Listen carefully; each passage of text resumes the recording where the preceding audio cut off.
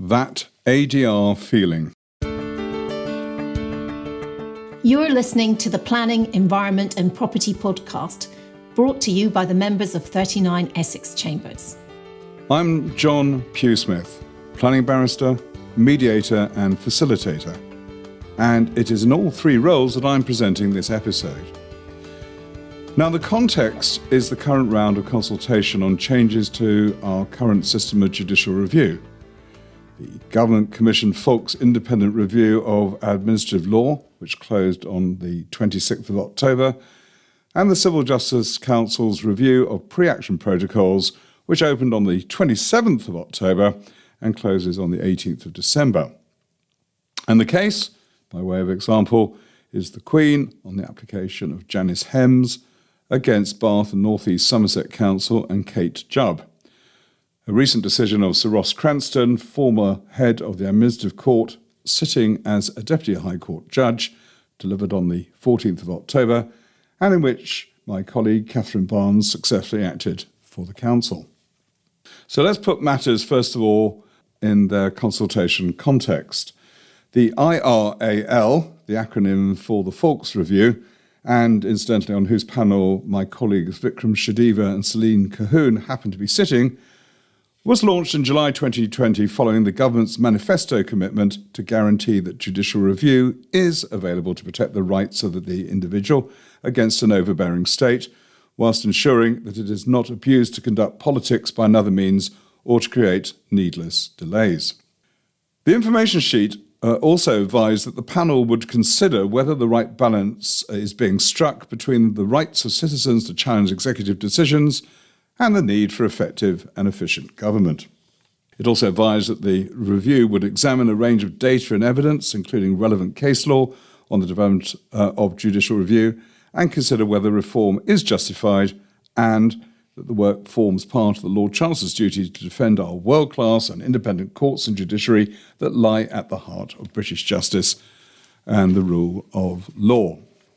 Those of the CJC's review are to look at all aspects of pre-action protocols, including their purpose, whether they are working effectively in practice, and what reforms, if any, are required.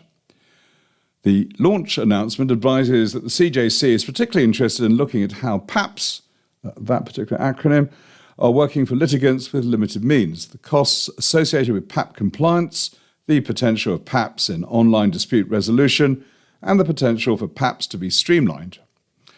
They also advise that their focus is not closed and that, quotes, we are conducting a preliminary survey to obtain feedback and suggestions about what ought to be the focus of the review and the priorities for reform. Now, their provisional terms of reference relevant to this episode include the following. Number 4 are the, quotes, soft sanctions for non-compliance with voluntary pre-action protocols, case management directions and costs orders being regularly and consistently applied. 5, should all PAPs be mandatory? Should any PAPs be mandatory? What should the sanctions for non-compliance be? And 8, are PAPs a mechanism for de facto compulsory ADR prior to commencement of litigation? Should they be? Ask the question rhetorically. Now, common to both reviews, I would suggest, is the need to take the promotion of ADR with attendant cost sanctions much more seriously and rigorously.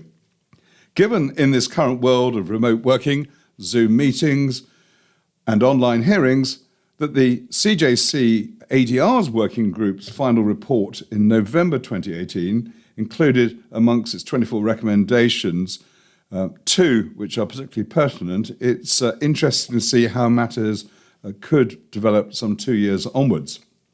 A recommendation proposed that if ODR needs to establish itself in the public consciousness in order to realise its vast potential, it offers an efficient and proportionate dispute resolution to a world that increasingly embraces online services and interactions in all aspects of life. Part of the solution will undoubtedly be standard setting. And their recommendation 21, the Halsey guidelines, the recommendation reads, the Halsey guidelines for the imposition of cost sanctions should be reviewed and should narrow the circumstances in which a refusal to mediate is regarded as reasonable. So, let's start by looking at the issue of dispute avoidance. And in that context, mediation is the leading mechanism but of course there is also neutral chairing and general facilitation between parties, or just with one party in particular. Mediation is generally considered once a dispute has crystallised. Increasingly, however, the mediation process is being used more strategically for early dispute management and, I would suggest, with impressive results. This is where early review and intervention are deployed with the aim of identifying and managing conflicts. The principles underpinning the process include restarting communication between the parties, providing a safe arena for open discussion about the problems and the options, encouraging consideration of options for settlement that can include those a court could not consider, and it is not surprising that as a result, experienced practitioners frequently see now that the damage to contracts and valuable relationships that could otherwise arise are capable of being overcome through structured negotiation at a much earlier stage, and with the resulting conservation in resources a good deal sooner and achieving a more effective and better commercial outcome. The involvement of an independent professional early on can help the parties rationalise the legal issues, rebuild the trust and the goodwill necessary to find agreement, assist with risk assessment and support the parties in making good decisions for themselves and their respective organisations. As facilitate meetings or oversee consultation exercises, bringing an objective eye and guidance to ensure that issues are addressed and not buried. So it's interesting that by way of a pragmatic and proactive approach, that indeed reflects the government's aspirations articulated in their government dispute resolution commitment announced by the then Justice Minister Jonathan Jangley on the 23rd of June 2011. That included the following: being proactive in the management of potential disputes and in working to prevent disputes arising or escalating, in order to avoid the need to resort to the use of formal dispute mechanisms wherever possible. Using prompt, cost-effective and efficient processes for completing negotiations and resolving disputes. Choosing processes appropriate in style and proportionate in cost to the issue that needs to be resolved. Recognising that the use of appropriate dispute resolution processes can often avoid the high cost in time and resources of going to court. Finally, educating employees and officials in appropriate dispute resolution techniques in order to enable the best possible chance of success when using them. So the question then has to be asked rhetorically, why has that commitment not been more generally applied? Now, in the context of mediation, it's been widely accepted that it does work, it's liked by the courts, and can achieve significant and meaningful and lasting outcomes. Indeed, quoting the then Lord Newburger's keynote address on the 12th of May 2015 at the Civil Mediation Council's annual conference, he stated the following: first, mediation is quicker, cheaper and less stressful and time-consuming than litigation. Secondly, mediation is more flexible than litigation in terms of potential outcomes. Thirdly, mediation is less likely to be harmful to the long-term relationship between the parties. Fourthly, mediation is conducted privately, under less pressure and in somewhat less artificial circumstances than a court hearing. Fifthly, it is far more likely that both parties will emerge as winners, or at least neither party will emerge as a disgruntled loser. So, with the courts as well regularly commenting on the benefits in a variety of disputes, one has to wonder why the take-up continues to be so slow. For it has to be recognised that unlike litigation, where the dispute will always be resolved one way or the other, a mediation may not deliver a settlement on the day. But on the other hand, there are many reasons why some mediations do not settle. It's rare for those mediations to be a complete waste of time and money, because issues can be narrowed and some resolved or discarded, priorities better understood, options and opportunities identified, and even if the result is a heightened determination to litigate, then arguably that is a result. For local authorities in particular, this can be of real value when justifying a course of action, for example, to cabinet members. So much depends on the type of ADR to be used, but the following are some of the benefits that I have identified by those like myself, who are engaged in mediation within the public law system. And these are, in particular, First, it has a different tone and atmosphere to litigation, which tends to foster agreement. Second, it is flexible and can be adapted to the particular characteristics of the parties in the dispute. Third, the process is usually by consent, and if not the attendance, then certainly the participation in any agreement reached, thereby giving the parties greater control over their decisions. Next, the parties can choose the third party to mediate or arbitrate the dispute, unlike a judge.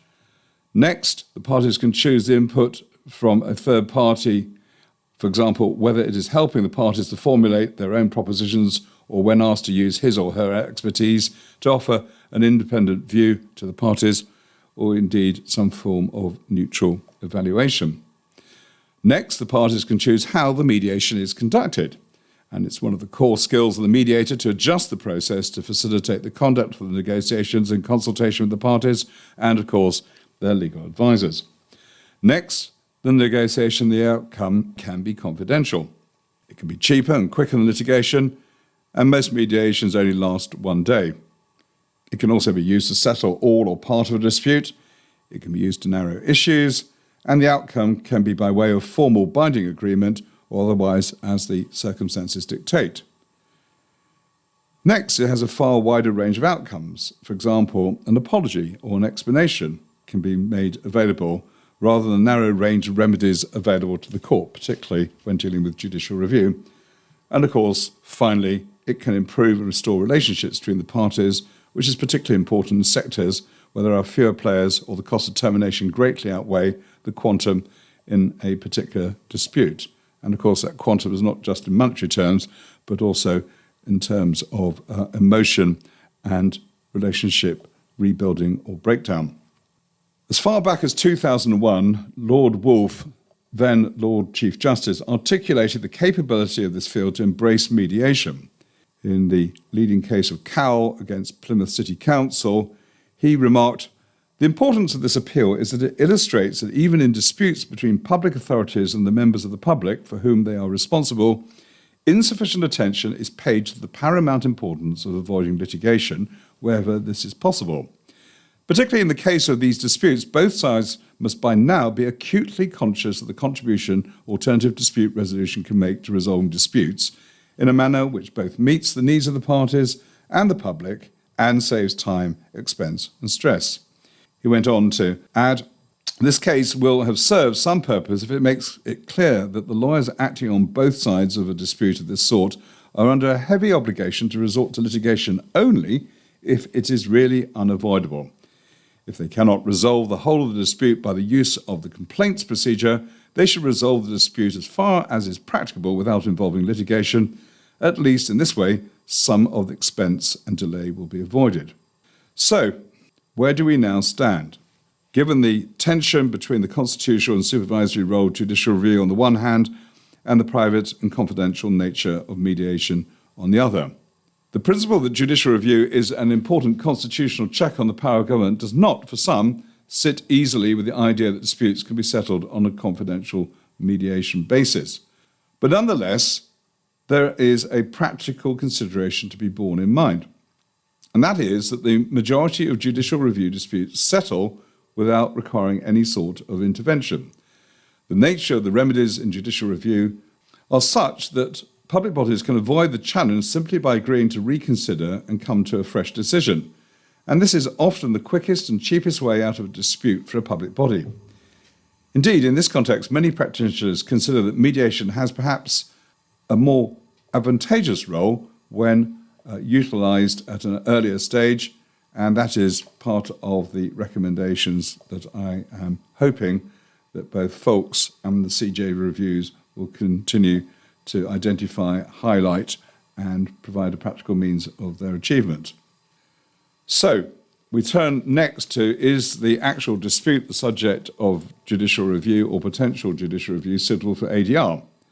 Now, not all disputes are suitable, and I do recognise that, but factors that could be considered include, first, the nature of the dispute or claim, second, whether the claim can be settled by negotiation, third, what outcome the client wants, next, what added value the involvement of a mediator might bring, whether the client wants to be involved in the decision-making process, time considerations, is it urgent or not, other than the judicial review time clock, and finally, cost considerations.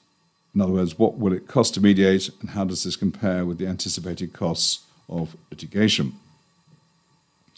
Factors that might make a dispute unsuitable for anything other than litigation include the nature of the dispute, for example, those requiring the declaratory function of the court, cases where there is an ultra vires issue, where ADR may not ultimately resolve the dispute, for example, in the planning context where the matter has to be determined by the Secretary of State. Next, the personalities of those involved in the dispute. And finally, at the extent to which what can be achieved through mediation can ensure that the matter can be kept away from the courts, or certainly only requires effectively a mention through a court order or a continuing stay. So, where should ADR be best deployed? Now, again, there are some points that need to be borne in mind, particularly considering, for example, the Heathrow litigation recently. And that is where the dispute is complex, involving multiple parties, and were it to be litigated would take up a significant amount of court time. Next, to consider the relationship between the parties, so, for example, where they need or have to work together in the future. Next, when negotiations are broken down, where the introduction of an independent, neutral third party can help restart dialogue, especially where the parties are in general agreement about the course of action required to resolve the dispute, but can't agree on the detail. Next, a claim for damages within judicial review proceedings, and to enable the parties to take a more needs-based view of the outcome. And finally, where there's an imbalance between the parties, where negotiation has been difficult or could be difficult, and where a mediator can provide a more level playing field so that all voices can be heard. So what of mediation in the administrative court? Now, unfortunately, because of the confidential nature of both ADR and largely pre-action and related judicial review correspondence, it is difficult to point to any specific examples, bearing in mind that the types of case identified already, other than anecdotally, do not always necessarily reach the public eye. Furthermore, the study work undertaken by Sophie Biron of University of Birmingham in conjunction with Richard Gordon of Brick Court Chambers, which was the subject of a 2016 Hart Judicial Review Conference paper, and from a peer group conference held in October 2016, led to positive awareness, but not necessarily to outcomes. Because at that October 2016 conference, at which I was present together with various other specialist bar association representatives and members of the judiciary, including Lord Cardworth and Sir Ernest Ryder, whilst it was clear that there had been a surprising uptake and success in the use of ADR across the broad range of public law specialisms covered by administrative law, unfortunately, it required further empirical work, and that's when the Birmingham study ran out of funding and manpower to undertake a detailed study of administrative court files. Nonetheless, the CJC's 2018 Working Group's ADR final report did suggest, and I indeed suggest in this episode, that there is a suitable way forward which could be adopted using the notice to mediate procedure utilised by the Canadian court system in British Columbia. And in this context, the working group commented as follows: that the advantages of an automatic self-policing ADR system like family MIAMS, that's the triaging system adopted by the family courts, is that they do not require intervention or court time. The working group said they thought that the most promising first step in this direction could be the introduction of the Notice to Mediate scheme as already operating in British Columbia. They went on to comment that essentially if one party issues a notice to mediate, being a formal invitation by one party to the other to mediate, then a mediation will kick into action and a mediator will automatically be appointed from a court-approved roster. That's if the parties don't agree on a mediator themselves, and again without any active consideration or intervention by the court.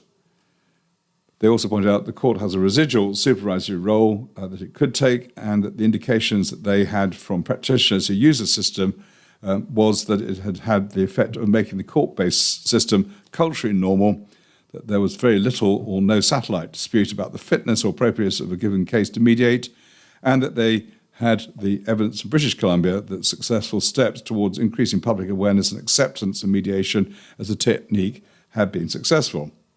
However, they did point out that if a notice to mediate system was going to be introduced, a number of critical policy decisions would arise. First, should there be an ability to refer to court if the notice to mediate issued by an unreasonable opponent who you believed would never settle would arise? And it was pointed out that a striking feature of the British Columbia system is that the only basis for relief from the obligation to mediate there is the attendance at a previous failed mediation.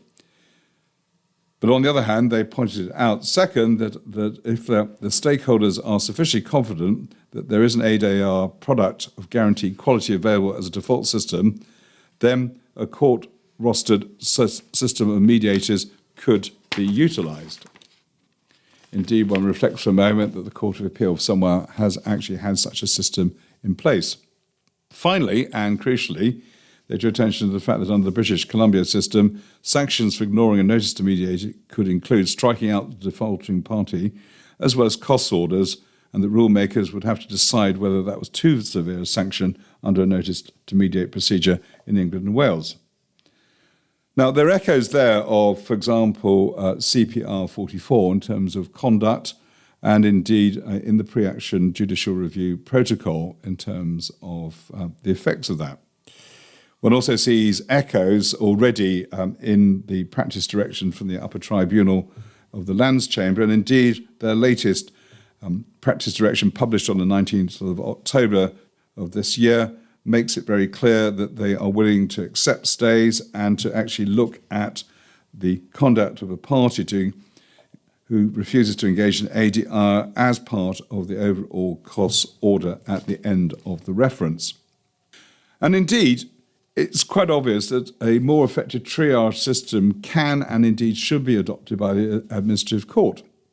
And I would suggest, as both part of the pre-action protocol requirements, even now, and also at the permission stage, this aspect needs to be looked at much more rigorously and also have evidence as to the extent to which a party has or has not truly tried to engage in ADR. There should also more use made of the stay procedure as well to keep that time clock from running too swiftly. And indeed, there are examples, indeed one which I was involved in, where stays were used very effectively to allow the matter to be mediated and resolved within a month. And that involved a number of complex issues to do with heritage buildings and full parties. And now to the Hemms case. Now, Hemms, very briefly, was a judicial review about the refusal by the council of a Section 102 power to revoke a cattle fence that Ms. Chubb, the interested party, had put up, despite being within an area of outstanding natural beauty. And the reason why the council had declined so to do was because they didn't regard the exercise of the Section 102 power as being expedient, due not only to permitted development rights which could lower the height of the fence, but also stock control considerations themselves. Now, in the context of this episode, it's interesting in the way in which Sir Ross Cranston, who, when he was head of the Administrative Court, introduced the guide that we now have since 2016, and included reference to ADR within that, but also the way in which he actually raised the issue in this particular context. Having refused the judicial review claim on all grounds as being without merit, he said the following. In addressing the court, the interested party, Ms. Chubb, stated that if the claimant had approached her at the time of the alterations to her property, the situation could have been resolved. For the claimant, Ms. DeHaan replied that it was not through lack of trying on the claimant's part that matters had escalated, and has added that the claimant had made a number of attempts to mediate. Ms. Chubb has written to the court to dispute aspects of Mr. Holland's claims, and it is not for me to establish the facts to attribute blame or to suggest a resolution. However, I understand from what Miss Chubb told me that she is now willing to negotiate to resolve matters between the claimant and herself. Given Miss Chubb has given this indication in open court, I very much hope she will follow through with a suggestion to the claimant as to how matters can be resolved. That would be to the public benefit, not just to the benefit of these two parties. Think how this matter could have been resolved had the judicial review proceedings been stayed for mediation before they had to come before the High Court judge in question.